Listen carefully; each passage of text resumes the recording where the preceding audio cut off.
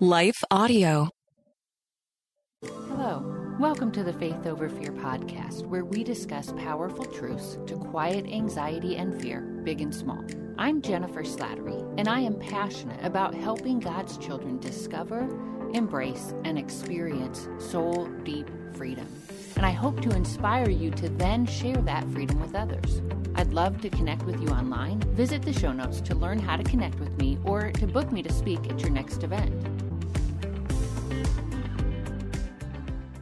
Before I launch into today's discussion, some updates. The winner of my book bundle giveaway is the subscriber with the email denoted as DAGSO, D-A-G-S-Z-O. Congrats, DAGSO. Please respond to my recent newsletter edition with your mailing address so that I can mail your books. And for everyone else, I'm hosting another giveaway now through February when I'll randomly choose 2 subscribers from my newsletter list to receive a copy of Heidi Main's recent release, A Family for the Orphans. That's a love-inspired novel. Hi, everyone. If you've been injured in an accident that was not your fault, listen up. We have legal professionals standing by to answer your questions for free. Call now and find out if you have a case and how much it's potentially worth. Call 800-497-4410. I'm here with spokesman John Wolf. So, John, tell everyone listening who should call right now. Well, Maria, first off, thank you for having me here. It's always nice to answer the listeners' questions. Now, as far as who should call in, anyone who's been injured in an accident and think you deserve compensation, give us a call right now. 800-497-4410. You'll find out if you have a case and how much it's potentially worth. Thanks, John. You heard it, folks. Take advantage of this opportunity and call now. 800-497-4410. Advertisement sponsored by Legal Help Center. May not be available in all states.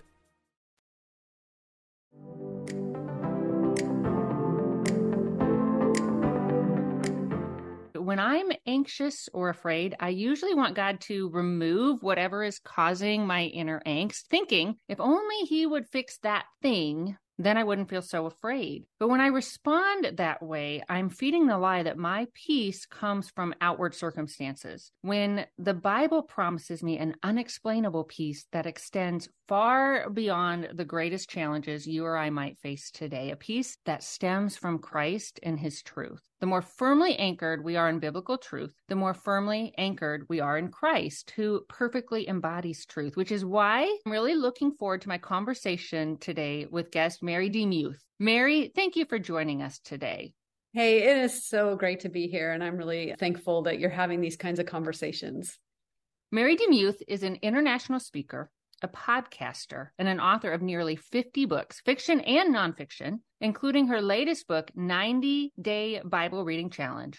As an avid Bible reader, she has guided many people into the scriptures to supercharge their faith. Through God's healing, Mary has overcome a difficult past to become an authentic example of what it means to live a brand new story. She loves to help others re-story their lives through the books she writes. Mary lives in Texas with her husband of 33 years and is mom to 3 adult children. You can learn more about her at marydemuth.com. We'll put all of her links in our show notes, so make sure to check those out. And her book, 90-Day Bible Reading Challenge, guides readers to experience scripture in a unique way, one that from my perspective really helps them to see God's big picture story and how various passages and events reveal His power, heart, and grace. So here's from the book's back cover. While experiencing a dry season in her Bible reading, international speaker and podcaster Mary Demuth felt compelled to challenge herself to read the whole Bible in a couple months. A biblical literacy advocate, Mary had read all of scripture in a year, but this 90-day hyper challenge took her on an intense journey that brought her new joy and understanding into her relationship with God. Now, a comprehensive and doable Bible reading plan, 90-Day Bible Reading Challenge, read the whole Bible, change your whole life, will revitalize readers' faith journeys, prompt them to see the full Bible story in a new light, and allow them to talk about the Bible with greater confidence. I love that. Mary, I really enjoyed reading. So I read your book and reading the biblical insights that you presented throughout the book. And I believe God will use it to help readers see Him in a fresh, new way, in a really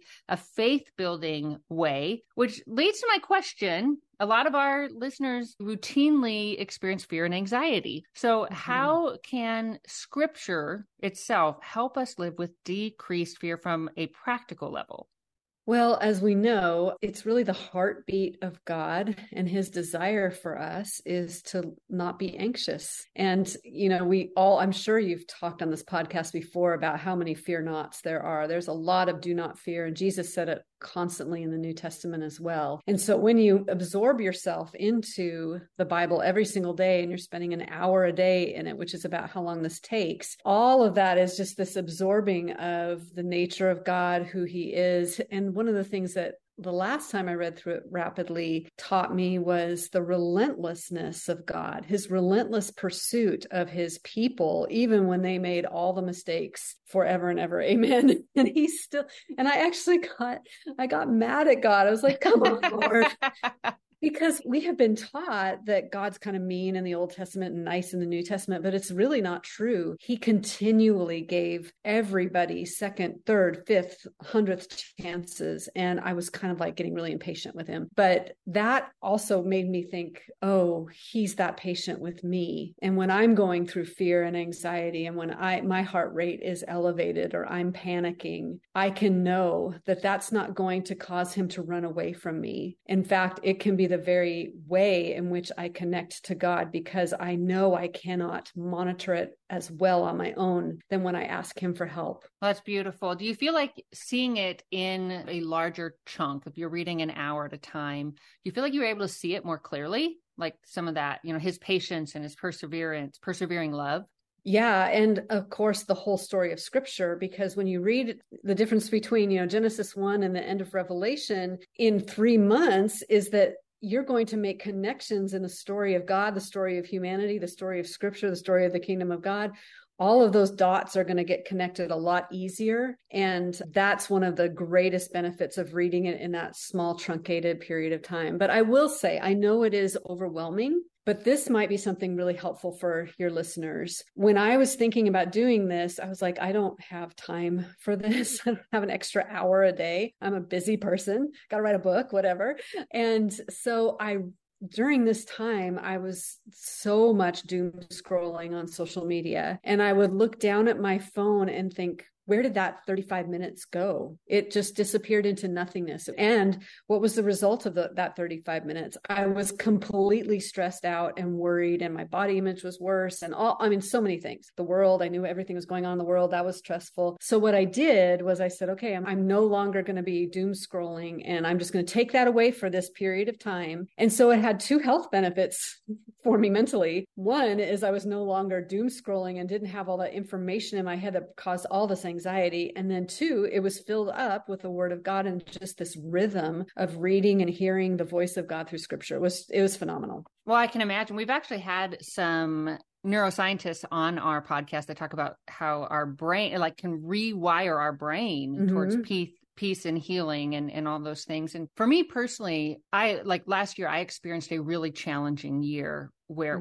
I was losing my sleep, and just a lot of it connected with my anxiety. And I made some drastic shifts in how I spend my time. I began to realize kind of what you're saying, I felt like I didn't have time, especially when I'm staying up late, and then it counters my productivity and right. Yeah. But I finally realized I have to make a change, because I don't have time not to prioritize and by pride, I needed more investment in my spiritual and mental and emotional health than I was doing previously. So to our listeners, I know we receive messages and emails and things from those, especially now with everything going on in our world, where it's just overwhelming. And I would suggest to you that an hour a day might actually save you time spent fretting and staying awake. So kind of just to piggyback on what you're saying, Mary, it's not really that we don't have time. It's, are we investing time into our fears or into our faith? Yeah. Yeah, that's a really good point. And it's also for me, discipline begets discipline. And if you've ever been in an exercise regimen before, the more I do it, the more it becomes consistent, the more it becomes a delight to me. And so I think for most people that start this, the first 5 days are going to be challenging, but if they can break through those 5 days, they'll get the benefit of it and you'll begin to look forward to it. Nice. But the other thing is, I just want to be a voice of calm joy. And that is, this is not a legalistic thing. You can do it in 98 days. You can do it 180 days, whatever. I don't care. I'm not your mom, so it's fine. But there were some days when I've done this challenge, and I've done it several times in the past couple of years, where my day was just too full, or I just didn't have time to sit down and read. And so then I listened to the Bible and I put it up on 1.5 speed while I was commuting or while I was doing dishes or laundry or taking a walk. And that absolutely counts. And so if you're stressed, like I can't read every day for 90 days, you can listen to it for 90 days and get through the whole Bible.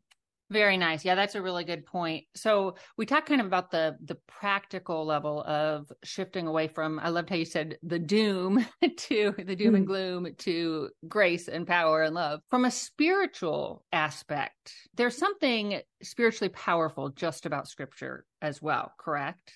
Absolutely. You know, the word of God, it says, is living and active. And this is what I love. This is like a treasure hunt. And if you can approach reading your Bible like, I'm going to unearth treasure today, you will be so delighted, because every single time I open up the Bible, I mean, it may not be some great revelation that, you know, every day I'm so astounded, but there's always something that sticks out to me that I had not thought of before, because it's living. You could read the same story 10 times and get 10 different applications from it, which to me shows the power of this book. It's not just a rando book that you pick up off the shelf. It is living and alive and active, and the Holy Spirit uses it. Plus, it's the voice of God. If you're confused, like, well, what would God say about this? Go to your Bible. He's made it very clear, and you can find the voice of God in the middle of that, in the middle of your reading. Amen. So let's talk briefly. You've kind of mentioned a bit what your book, how it guides the readers, but you talk about brisk reading of scripture. So maybe just explain that for those I'd never heard that concept before. So what does that mean? Yeah, so it just means that you're not going to stop and contemplate, because you are reading a lot of scripture at a time, and in your mind you have to say, I'm not going deep here, but this will help me. And so one of the little practices that I tell people to do is have a notebook or a journal next to them while they're reading, or they could voice text it if they're listening.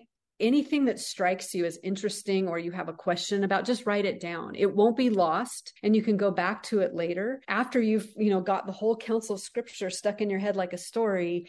Then begin to just make some of those connections. There are people that will have a hard time with it. One of those is my husband. He's a theologian, and so he'll read like 7 words and be like, wow, what does that mean in the Hebrew? And he would just stay there for 4 hours. So having a little notebook to the right of you, or the left if you're left-handed, will help you just to okay, I'm not going to lose it. I'm not going to miss it, but I'm going to keep moving on, because the goal of this is to get the whole Bible in 3 months so that I can make the connections necessary that God wants me to make about this. Yeah, that's very good advice. So how can this type of reading in particular, how can that help to decrease fear, to kind of quiet our fear? I have found that when I'm the most anxious, I do let go of some of those practices and disciplines that I've had. And I don't know why that is, but I just think maybe it's trauma related. I'm not sure, but I think I cocoon, I isolate, and then everything kind of falls by the wayside. So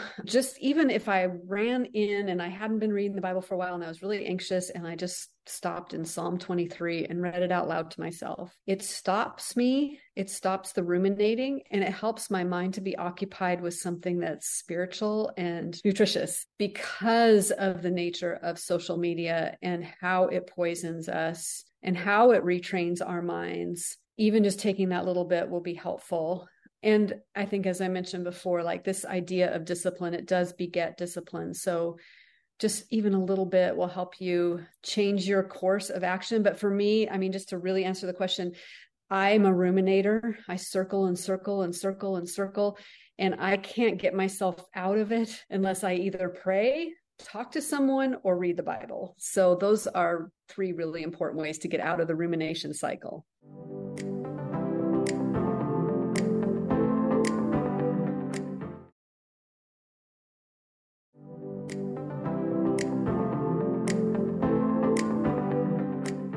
How did this type of reading, how can it deepen our understanding of God's heart and his character?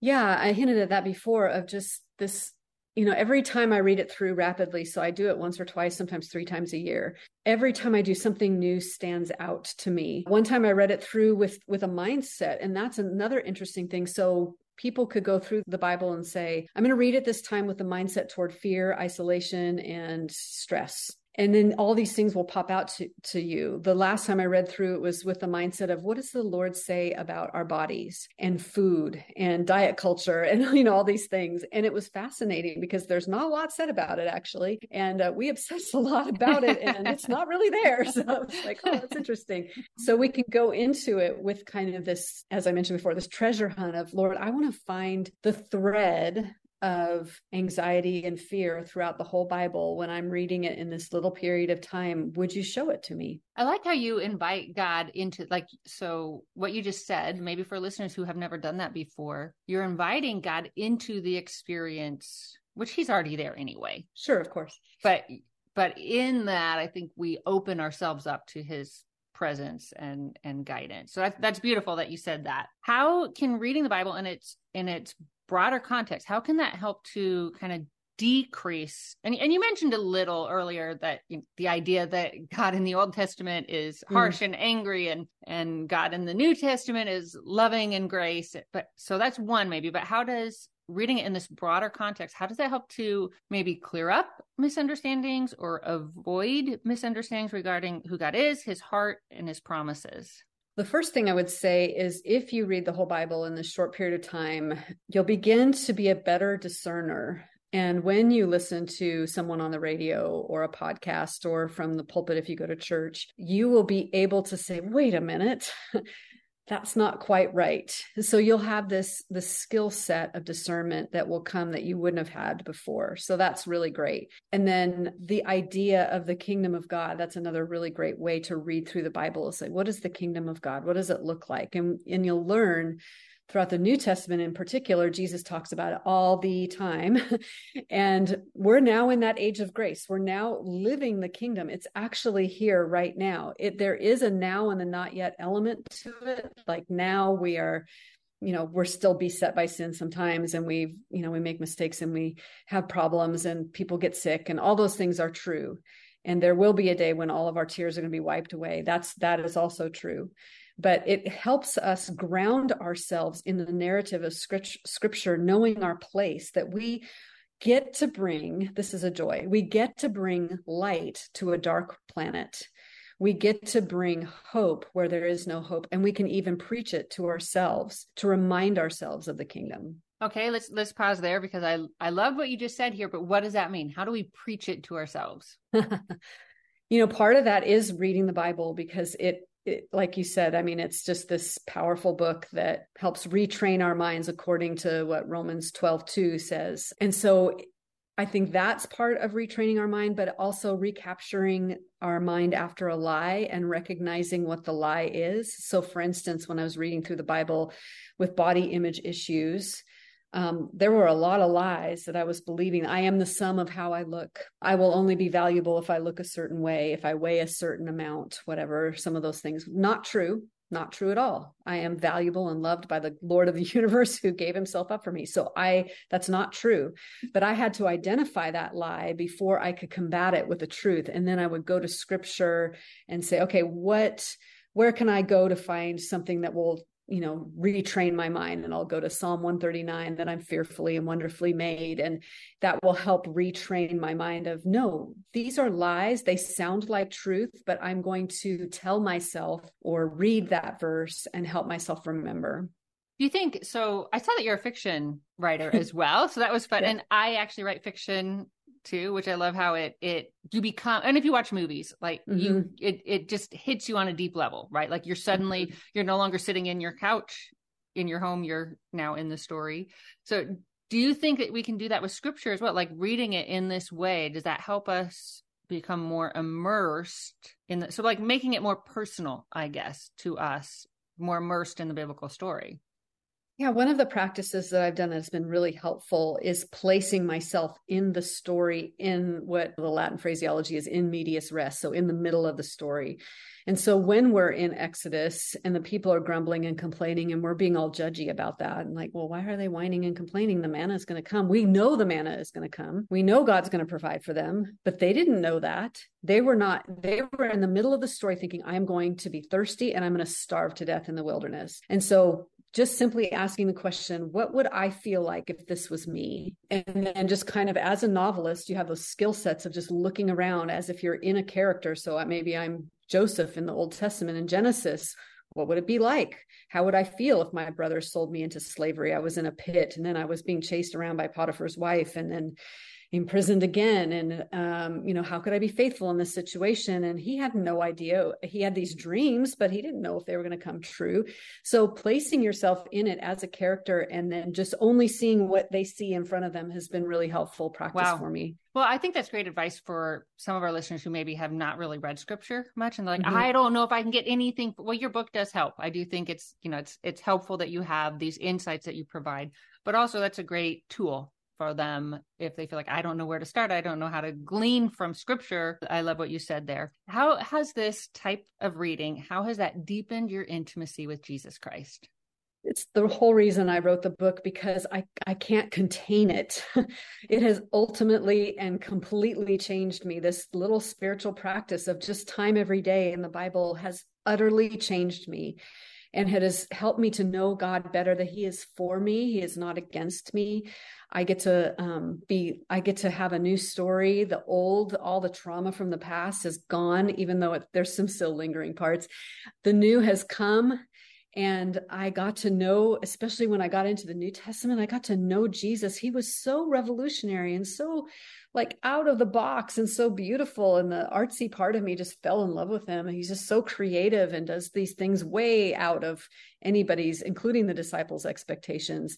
And so this practice has deepened my trust in God's ability to help me, my thankfulness and gratitude for being saved from myself and all of the trauma and pain that I went through as a child. And it has helped me to see myself in this ever unfolding story that I have a part to play.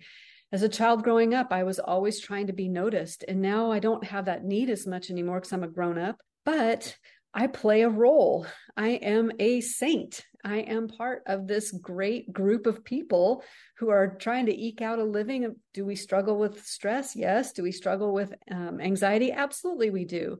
But those aren't negative things in some ways. Sometimes they're positive because they cause us to run to the one who carries our burdens. I love that. And I appreciate you've mentioned past trauma, because for some of our listeners, actually a good deal of our listeners, that's their lived experience. And so what I hear you saying is you have actually experienced some pretty deep healing through just this process of reading scripture. Mm-hmm. Yes, absolutely. Has it also, I also heard you talk about a lot of identity statements I heard coming from you. Mm-hmm. So how has this impacted your sense of identity? Because I think trauma distorts our identity, correct? Oh, yes. Very true. Yeah. So has this in some way been a corrective lens in terms of identity? It has. And what has been really helpful for me is looking at some of the women throughout the Bible who have experienced trauma as well, and to have a name for it. And to remember too, and this is another little tip in reading the Bible, you have to ask yourself, is this descriptive? Is it describing something as a cautionary tale, or is it prescriptive saying you need to do this? So we take someone like Bathsheba, and we hear the story. It is actually a cautionary tale. It is describing something very traumatic for Bathsheba. In fact, today I was reading for my podcast in Matthew, the genealogies, and they still call I love that. Bathsheba, yes. Uriah's wife. So explain for listeners who don't know the story, maybe just give a little bit of a snippet of what you're talking about. Yeah. So King David, who is like the king, the man after God's own heart, ends up seeing a woman on a rooftop, which would have been very common, but he was choosing to look because everybody bathed on the rooftop. And he gets her, he takes her, and she becomes pregnant, and he tries to hide it all by murdering her husband, Uriah. And so in terms of descriptive and prescriptive, if you're confused by that, you might think it's okay to be raped. It's okay to be taken. And she had no volition. She had to be taken. She in a was patriarchal society. Right. Yeah, she was a subject. She was a subject of a king and had to do that. And so for me, as a sexual abuse survivor, I'm sorry. Thank you. Just seeing all of these women that have had these issues, the one thing that I found, and this is deviating a bit from the topic, but when you see sexual violence in the Old Testament, every single time, just read the next paragraph or the next chapter, war breaks out. Violence begets violence. And it shows the heart of God that this is a bad thing. This is from the pit of hell. And so reading scripture helps me find those people who I can relate to and to realize I'm not alone. This has been happening since the beginning of time. That doesn't lessen the trauma, but it does help me to know that this is part of humanity's fallen nature to overcome and conquer people. And to see, like you referenced Bathsheba being listed with her husband, not with David in the genealogy. It's like God saying, I am honoring her and her relationship with her husband. So yeah, that's really beautiful. Let's talk a bit. So you already mentioned you spend about an hour when you're reading this way, and you said you do it. So it's not like every single day of your life, right? It's you take 3 months, maybe twice a year, and you're spending about an hour a day, you said. So how do you feel? You talked about this a bit, but let's just not just about social media, but do you feel like it sort of takes away the power maybe or the impact of negative messages? Like, do you feel like it's a protective barrier, I guess? I think you're right. I think so, because the volume of time you're spending is rewiring your neural pathways in that whole hour instead of like 3 minutes. So it's just really so cool. And I think when we're reading the Bible, it's, you have a community here. It's important to do that in community as well, at least kind of debrief or talk about it. So I will be leading a whole group of folks starting January 1st of 2024. We're going to go through it together. Nice. There's a Facebook page, and I will give 90 emails. So that'll be fun. I'm still writing them. But if they want to join, they can go to marriedmuth.com/Bible and jump on. And then they will have this community of people doing it, which is much more interesting than you isolated in a little room. But to see like what other people are learning, it's just going to be really exciting. Yeah, well, and to form those relationships, which can be so important as well. Absolutely. As we close, I'm curious. So you've read all of Scripture numerous times, and then in this brisk reading style, if you were to say that there's one section of Scripture that you find when you're anxious or feeling afraid or overwhelmed, what's kind of your go-to comfort? Yeah, definitely the lament Psalms. So if you do a little Google on Psalms of lament, there's quite a few that will be listed there, and they follow a very specific pattern. They start with, why God, why? And why is this happening to me? And then you describe what's happening. This is happening over and over and over. I cannot overcome my anxiety. And then the last three parts are, but I will trust in you. And then the fourth is something about the goodness of God or how he's dealing with it. And then a reminder of yourself that God is in control. And if you read those Psalms, you'll see that very exact chronological pattern. And when I bring people through them as a speaker, I ask them to write their own lament Psalms. And I did that just this last weekend with a group of trauma survivors. And instead of writing out their lament Psalms, we divided those 5 categories on a piece of paper, and they put pictures in each category. And a lot of people came up to me and said, I thought it was wrong to tell God that I'm upset or scared. And I was like, no, King David, he did it all the time. And Asaph, the psalmist, he did it too. And the Lord already knows your anxiety. You may as well tell him. Just like when you have a teenage kid that has done something wrong and you actually know what it is. So you already know, but your relationship is broken because you're not talking about it. When that person comes to you and says, hey, mom, I did this thing, or hey, dad, I did this thing, because you're communicating about it, that's a restored relationship. And that's what the Lord is looking for. Does he already know? Yes. But he wants that child to parent restored relationship where you come and say, hey, I'm doing this thing and I'm sorry. And I need some help. Yeah. Or even if it's not necessarily anything you're doing wrong, but just like when your kid is trying to shoulder something along. Right. Yeah, you're like, let me carry you. Let me comfort you. That's really awesome.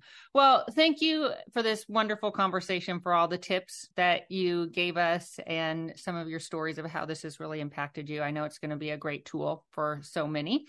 And so to our listeners, again, I will put all of our links in our show notes. Make sure to check out that group. It sounds like a powerful spiritual book club. I mean, not just, but I mean, if you would do book clubs all the time, why not do it around scripture? So that's really awesome. Thank you so much, Mary.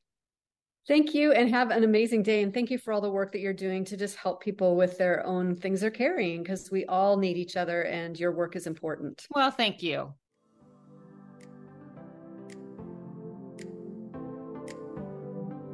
Well, thank you for listening. If you haven't already done so, I encourage you to subscribe to this podcast. Then you won't miss a single episode. Share it with your friends. And until next time, may you live as one who truly has been set free.